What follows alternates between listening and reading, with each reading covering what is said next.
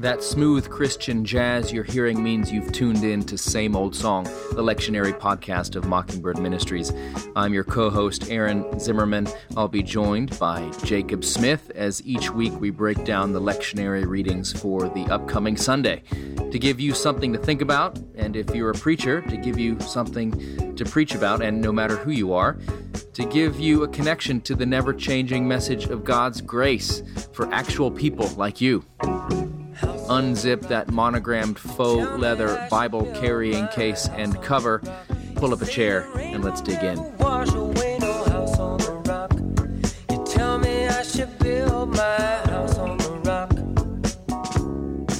Okay, we are back, and for another episode of Same Old Song. And so I am Jacob Smith, and it is great to have you. And as always, I'm joined by my compatriot and soldier in arms, Aaron Zimmerman. How are you, Aaron? I'm doing well, Jake. It is a Friday here in Waco, Texas. And I am, like many of our listeners, when you listen to this, I have not yet started my sermon for this Sunday. I have thoughts, I've read the texts, but just to say that listeners, we are fellow preachers in the trenches with you all. So feeling, a little anxiety. I'm highly caffeinated. I didn't sleep well, but I'll try to do something helpful here with the girding and overwatching power of the Holy Spirit, which is one of the things we'll talk about today. Thank the Lord. Yeah. Today is an interesting day that's coming up. We are going to be talking about Trinity Sunday, and this is the one day of the year that is set aside to talk about this mysterious and unique doctrine to the Christian faith. Trinity Sunday can be a bit of an abstraction, and I think sometimes, at least doctrinally speaking, maybe we need more than just one Sunday a year to talk about it. But nonetheless, here we are, and this is where we believe and confess as Christians the true faith, to acknowledge the glory of the eternal Trinity, and in the power of your divine majesty, worship the unity. So this is what it's all about. We believe in God the Father, God the Son, God the Holy Spirit. This is what sets Christians apart from Mormons, from Jehovah's Witnesses, from Oneness Pentecostals, Muslims, and the whole rest. So it is a unique doctrine of God. Aaron, do you have any other thoughts on it? I do, Jake. I have so many thoughts. I think you're right that it'd be great if there was. I'm glad there is a Sunday called Trinity Sunday, which could be called Abstract Doctrine Sunday. Also, it's often when the rector gives the associate or assistant rector the chance to preach, because there's some sadistic streak in all of us who like to see young people flail in the pulpit trying to explain something incredibly complex. You never did that to your curate, did you, Jake? Oh, no. Shout out to Ben DeHart.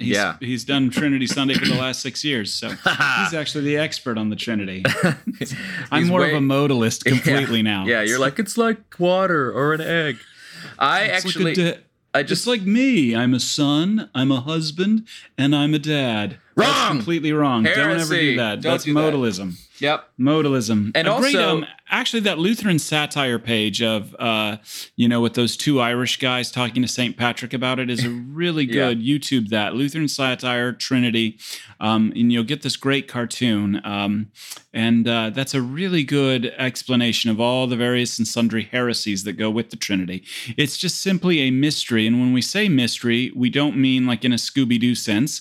We mean in the ancient Greek sense of revelation, and this is how God reveals himself to you. And it's simply on one level revealed to us and received by faith. Is there something wrong with Scooby-Doo, Jake? Nothing wrong with Scooby-Doo, but Scooby-Doo usually has to figure it out. Jinkies. But in the biblical sense, this is just the revelation of who God is to you. And you as the creature receive it. And I do always, so I have a couple of thoughts on Trinity Sunday. If you don't recite the Athanasian Creed in your congregation, I encourage you to at least put it on the print it in the bulletin or something like that. Make it accessible to your people so they can read it. It is in the Book of Common Prayer, and there are some churches even today that still recite it on Trinity Sunday. The other thing I would say, good job, Jake. The other thing that I encourage preachers to do is when you're preaching on the Trinity to not forget to help people connect why it matters. It's one thing to say this is an important doctrine and then to try to explain it and then say it's important that you believe it and just sit down. I mean, you've done half the work. The other half is to say why it matters for you. And I will say this is, if I were to make a prediction in the non-liturgical churches, if you don't observe Trinity Sunday, if you don't have some way to talk about the Trinity, some guardrail or discipline in your church structure that makes you sort of bring this up and talk about it, it is likely that most of your church members are Arians, functionally Arian. And the reason I say this, Jake is laughing, and I love it. I got him. They did a study, I think it was Gallup or Pew or some church research group, did a study of people who self-identified as evangelical Christians. They asked over 1,000 people. I may have ranted about this before because it still kind of gets me steamed, but they asked these folks who they have a high view of Scripture, they believe they're born again, and they said, true or false, Jesus Christ is the first and greatest being created by God the Father. And 75% of the people said strongly agree. If you include the people who just clicked agree, it was something like 85% of people. Wow. So the mega church kind of world, there's a lot of talk about Jesus. Yes, they believe he saved us. They believe in God the Father. They believe the Holy Spirit is a real thing. But they don't have a good understanding of the Trinity. It very much is like God the Father is the real God. God the Son is like the helper God, the executive vice president. And then the Holy Spirit, nobody knows what that is. It's just sort of, it's Casper the Ghost or something like that. It's the feelings. And so so have your people read the creed, preach on the Trinity, and if you can say nothing else, tell them that the Holy Spirit is fully God. Tell them that Jesus Christ is fully God and God the Father is fully God, and none of them existed before the other. They have always existed. And because again, the problem with the egg analogy is that a yolk is not an egg. The shell is not an egg. The white is not an egg. Yeah. But we believe, so it's not just three different parts of one whole thing. Right.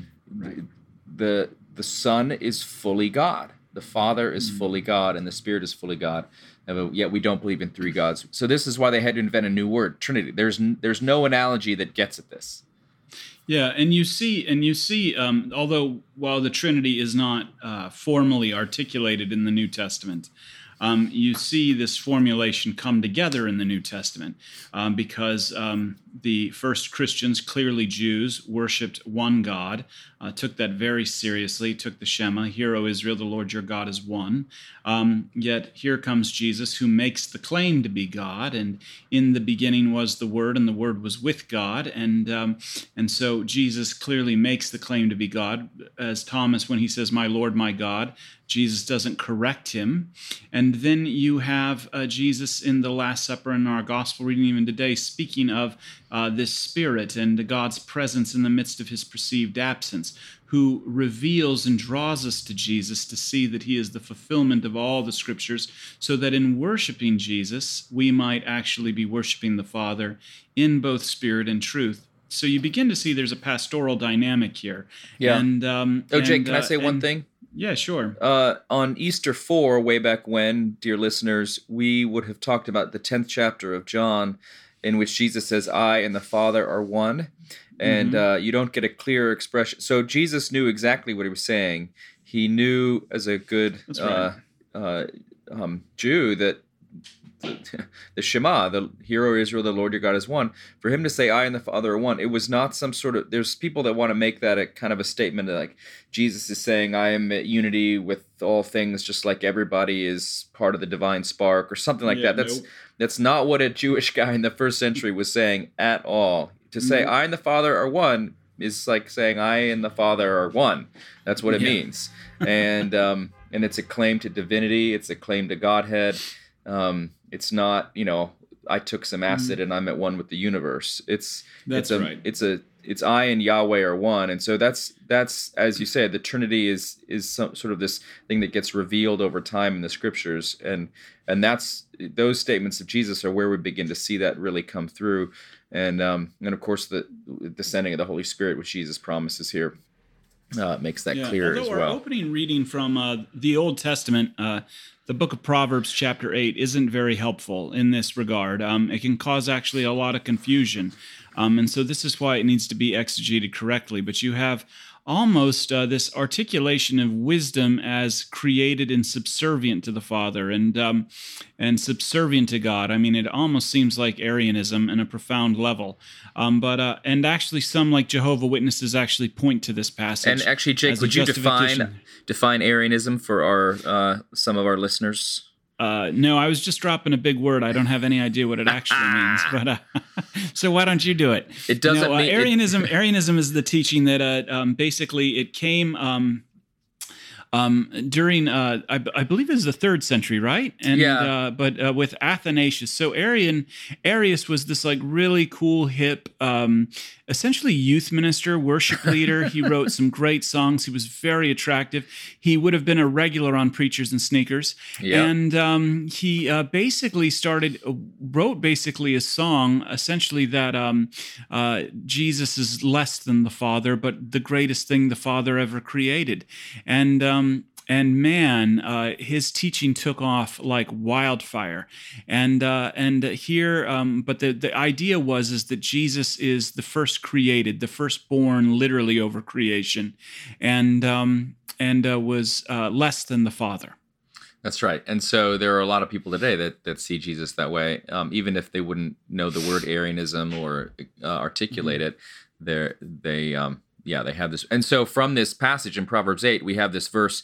Again, it seems like it's just about wisdom and understanding as it begins. But wisdom and understanding are often seen as sort of code words for wisdom for the Holy Spirit. Also this idea of the Logos in John 1, the Word of God, which is sort of like that great cosmic understanding of all things, that kind of thing.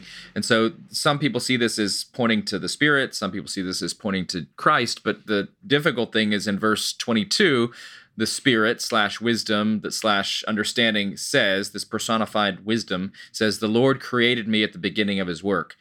So again, the Old Testament writer, we can, I think, safely assume, did not think that he was writing about the Spirit or Jesus Christ as we now understand those things. So you don't want to hold this, you don't want to make this passage carry too much weight, because if you do, then you end up as an Arian.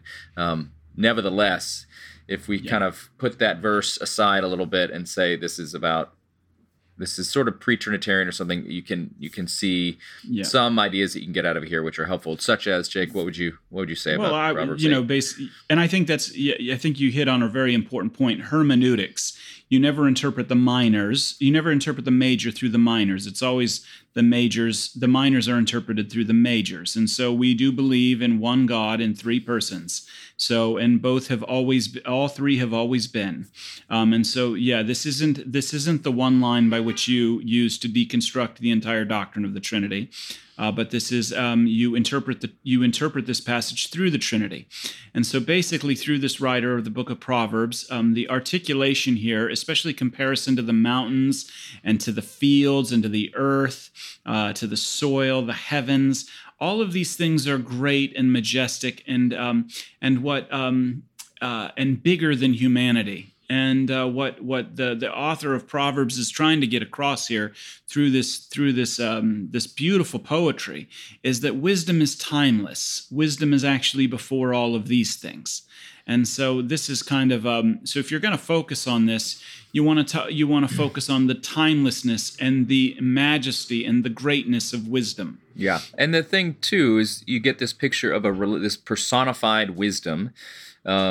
Says that she was with the Creator at the beginning, and that there was delight in a relationship between wisdom and the Lord, the Creator. And one of the things that the Trinity shows us is that relationship exists at the heart of the Godhead, and that one of the ways that human beings are created in the image of God and reflect God's image is the fact that we are relational beings. And so that's one of the, so at the heart of God, there is relationship. And there's this great icon of the Trinity, that old famous icon, which shows the three beings of the Trinity that look identical. We have this wrong-headed idea of like God the Father on the big throne, and you can see pictures of this in old Bibles and old kind of church textbooks and things.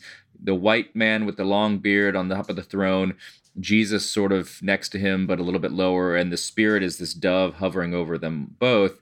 And that sort of unintentionally creates this idea that there's almost a hierarchy. And the icon of the Trinity shows no hierarchy. There's just three identical beings, both all looking sort of like young men, no beards among them.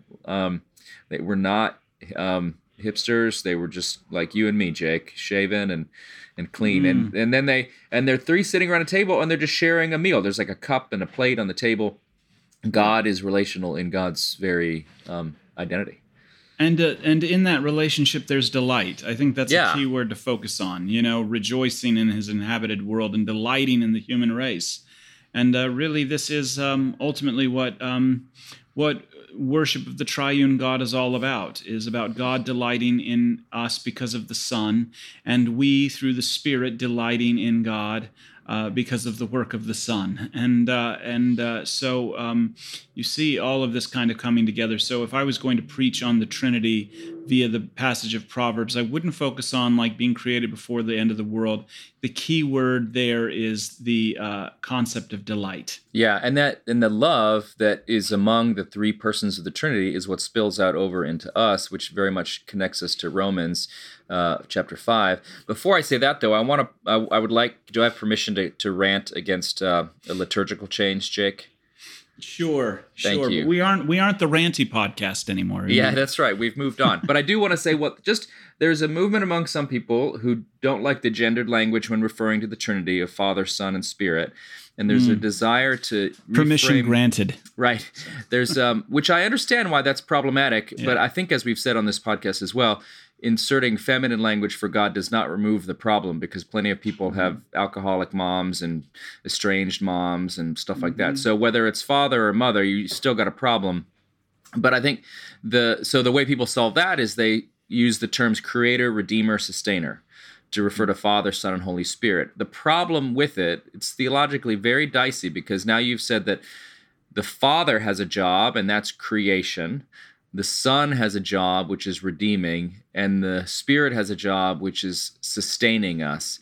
And so it's almost like Act 1, Act 2, Act 3. That's right. And, the Father did his thing, now he takes a back seat. Then the Son did his thing, now he takes a back seat. Now the Spirit is sustaining us. And the wrong thing about that is that, as Proverbs, this passage shows us, is that the Spirit and the Son, and Genesis 1 shows us this, and John chapter 1 shows us this, all three persons of the Trinity are together at creation. All three persons of the Trinity are together in redeeming, and all three persons of the Trinity are together in sustaining us in our daily life with God and with one another. So they don't have different jobs. God is one, and they're all doing these things together. So that's why, I realize there's an issue with language because it's limited and it's trying to describe God. But the creator, redeemer, sustainer thing, I think, subtly implies a heretical understanding of the Trinity. Absolutely. That's called modalism too. Exactly. That they shift from one mode to another. Yeah. So Romans 5, yeah. This is where it begins to get, I think, personal and pastoral and connected. Why is the Trinity important? It's for so many reasons. One of the things I always tell people is it's important because it's important that the Father is God, and that the Son is God, and the Spirit is God, so that they have the power to save you and to be present with you in all things, and to make your salvation real to you, to work out your sanctification. And all of it is possible because these persons of the Trinity are all fully God. And so we have in Romans, we're justified by faith and have peace with God through our Lord Jesus Christ. So now we've got two persons of the Trinity. It's not just a doctrine we believe because it's an important thing to believe. We have peace with God through Christ, which is to say we're beloved, we're accepted, we're okay, we're enough, all of that through our Lord Jesus Christ. So this is why this matters personally. And then at the end, we see this beautiful verse in verse 5 that God's love has been poured into our hearts through the Holy Spirit. The Holy Spirit is God working directly in your life in a sense that you can feel it and know it through your mind, through your emotions, through your surroundings. This is what the Holy Spirit does primarily in our life. Points us to Christ, fills us with the love of God, reminds us of God's love for us. The Holy Spirit does not accuse. The Holy Spirit does not attack you. The Holy Spirit reminds you of God's love. He pours it into your heart. Right. And that's why this matters. If the Holy Spirit is not God, the Holy Spirit is, in a sense, inefficacious, unable to do this work. If the Son is not God, he's unable to work out this peace that you have with the Father. So this is where to me Romans 5 is the passage that helps me understand, okay, why is the Trinity important for me?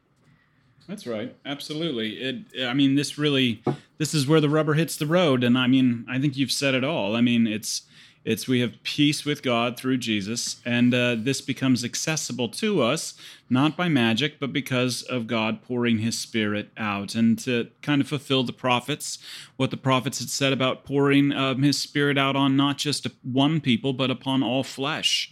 And so you and I are beneficiaries, and you and I become a part of this great story and are made God's people, and when Paul talks about peace here, this essentially is a clear conscience.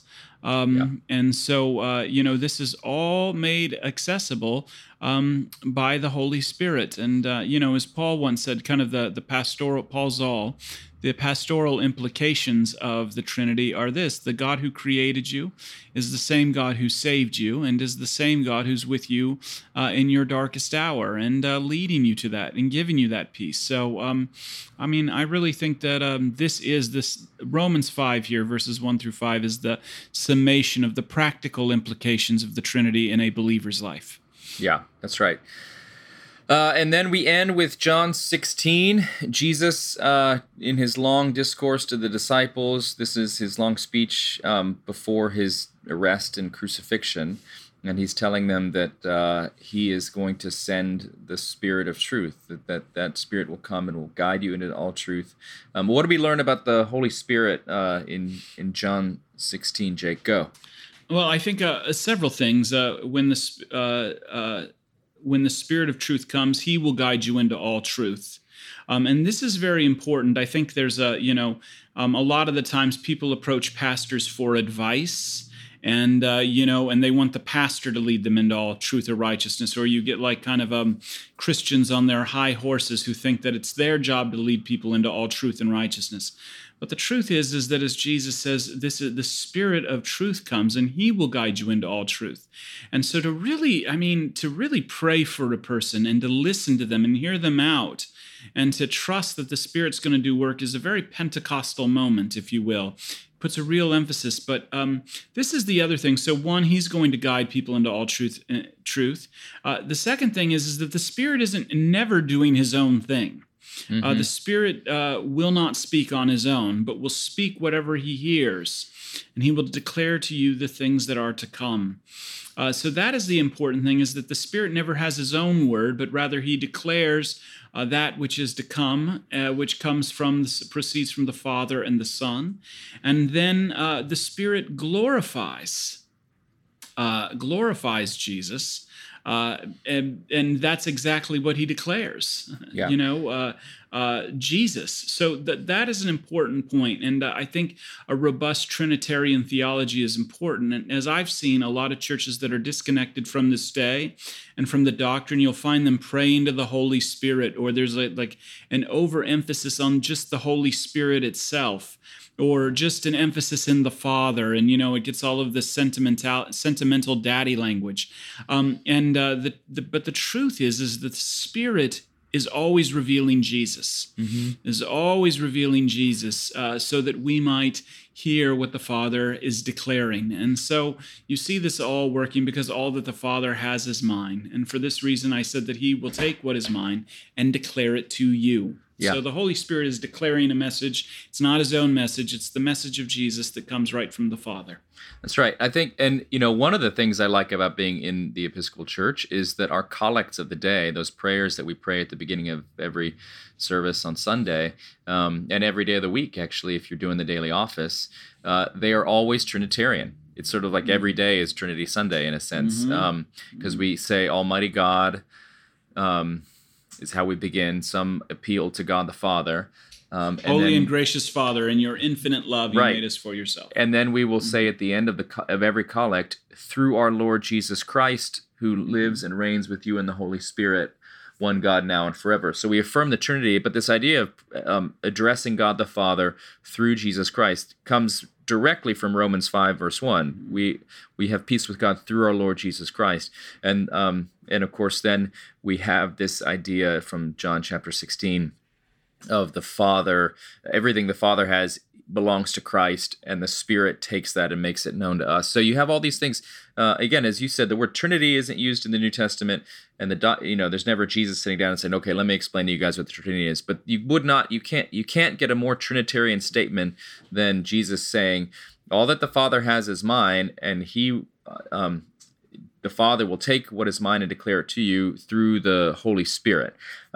So it's all woven together, and I think. Just as we sort of wrap this up here to the Trinity, which is a hard thing, and basically everybody gets it wrong in one way or another, even if we know it intellectually, because it's hard to get our minds around it. But to me, it's a comforting doctrine because, one, it means that God is bigger than my thoughts. It reminds me of the majesty and mystery of God.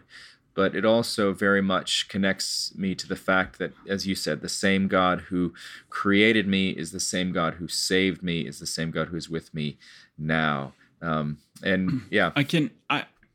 I'll just wrap up. I mean, this is a wonderful sermon illustration that I've used from time to time, and anybody listening, feel free to take it. But I once heard a story about, and this was back in like the 30s in India, and a Hindu prince became a Christian, and essentially in retribution for that, his father made him an untouchable. And the missionaries that were evangelizing the area were really blown away by this, and because literally the guy went from like essentially a wealthy Raj to a dollop, and he was completely untouchable. And the missionaries asked him, they were like, "Why would you do such a thing?" And he said, "Well, because I've come to the belief that I cannot believe in immortal gods with mortal characteristics. I need an immortal God with immortal characteristics." And the truth is that if you can figure out God, you may not want to worship him. And the Trinity is this great mystery that we don't figure out, but we're invited to enter into. And by being pulled into that, you're given the greatest comfort in the world, because you see that God actually is profound enough to encompass your entire life. So give them that, and maybe just sit down. Trinity Sunday should be probably a short Sunday. Don't get into the hypostatic union and all of that nonsense. Leave that for the systematic theology textbooks. Just give them Jesus and sit down. Yeah, and to say that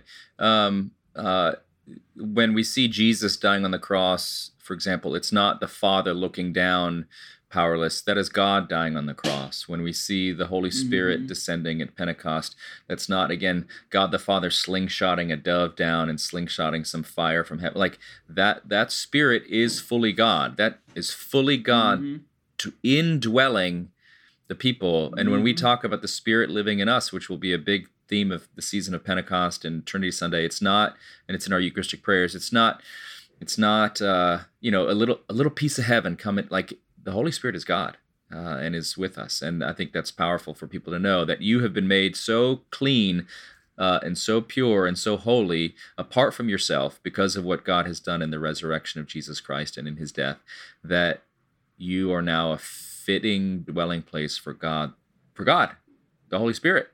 It's pretty amazing. Amen. So that's it. And never call the Holy Spirit it. That's all I want to say. The Holy Spirit is a person. So you heard it here. It's not an it. Anyway, praise God. We'll see you all next week. Bye, Jake. Somebody's looking, somebody cares, somebody wonders what you're doing today. You know we crucified him, buried him, but 3 days later, well, the stone got rolled away. And yes, Thanks for listening to Same Old Song, and we hope you found some nuggets that will be helpful either in your preaching or just in your life. If you liked what you heard, we would love it if you could leave a rating or review on iTunes. Dave's All will be sad if you don't. We'd like to thank the Narrativo Group for audio production. Keep that Bible by your bedside, ready to rock and roll.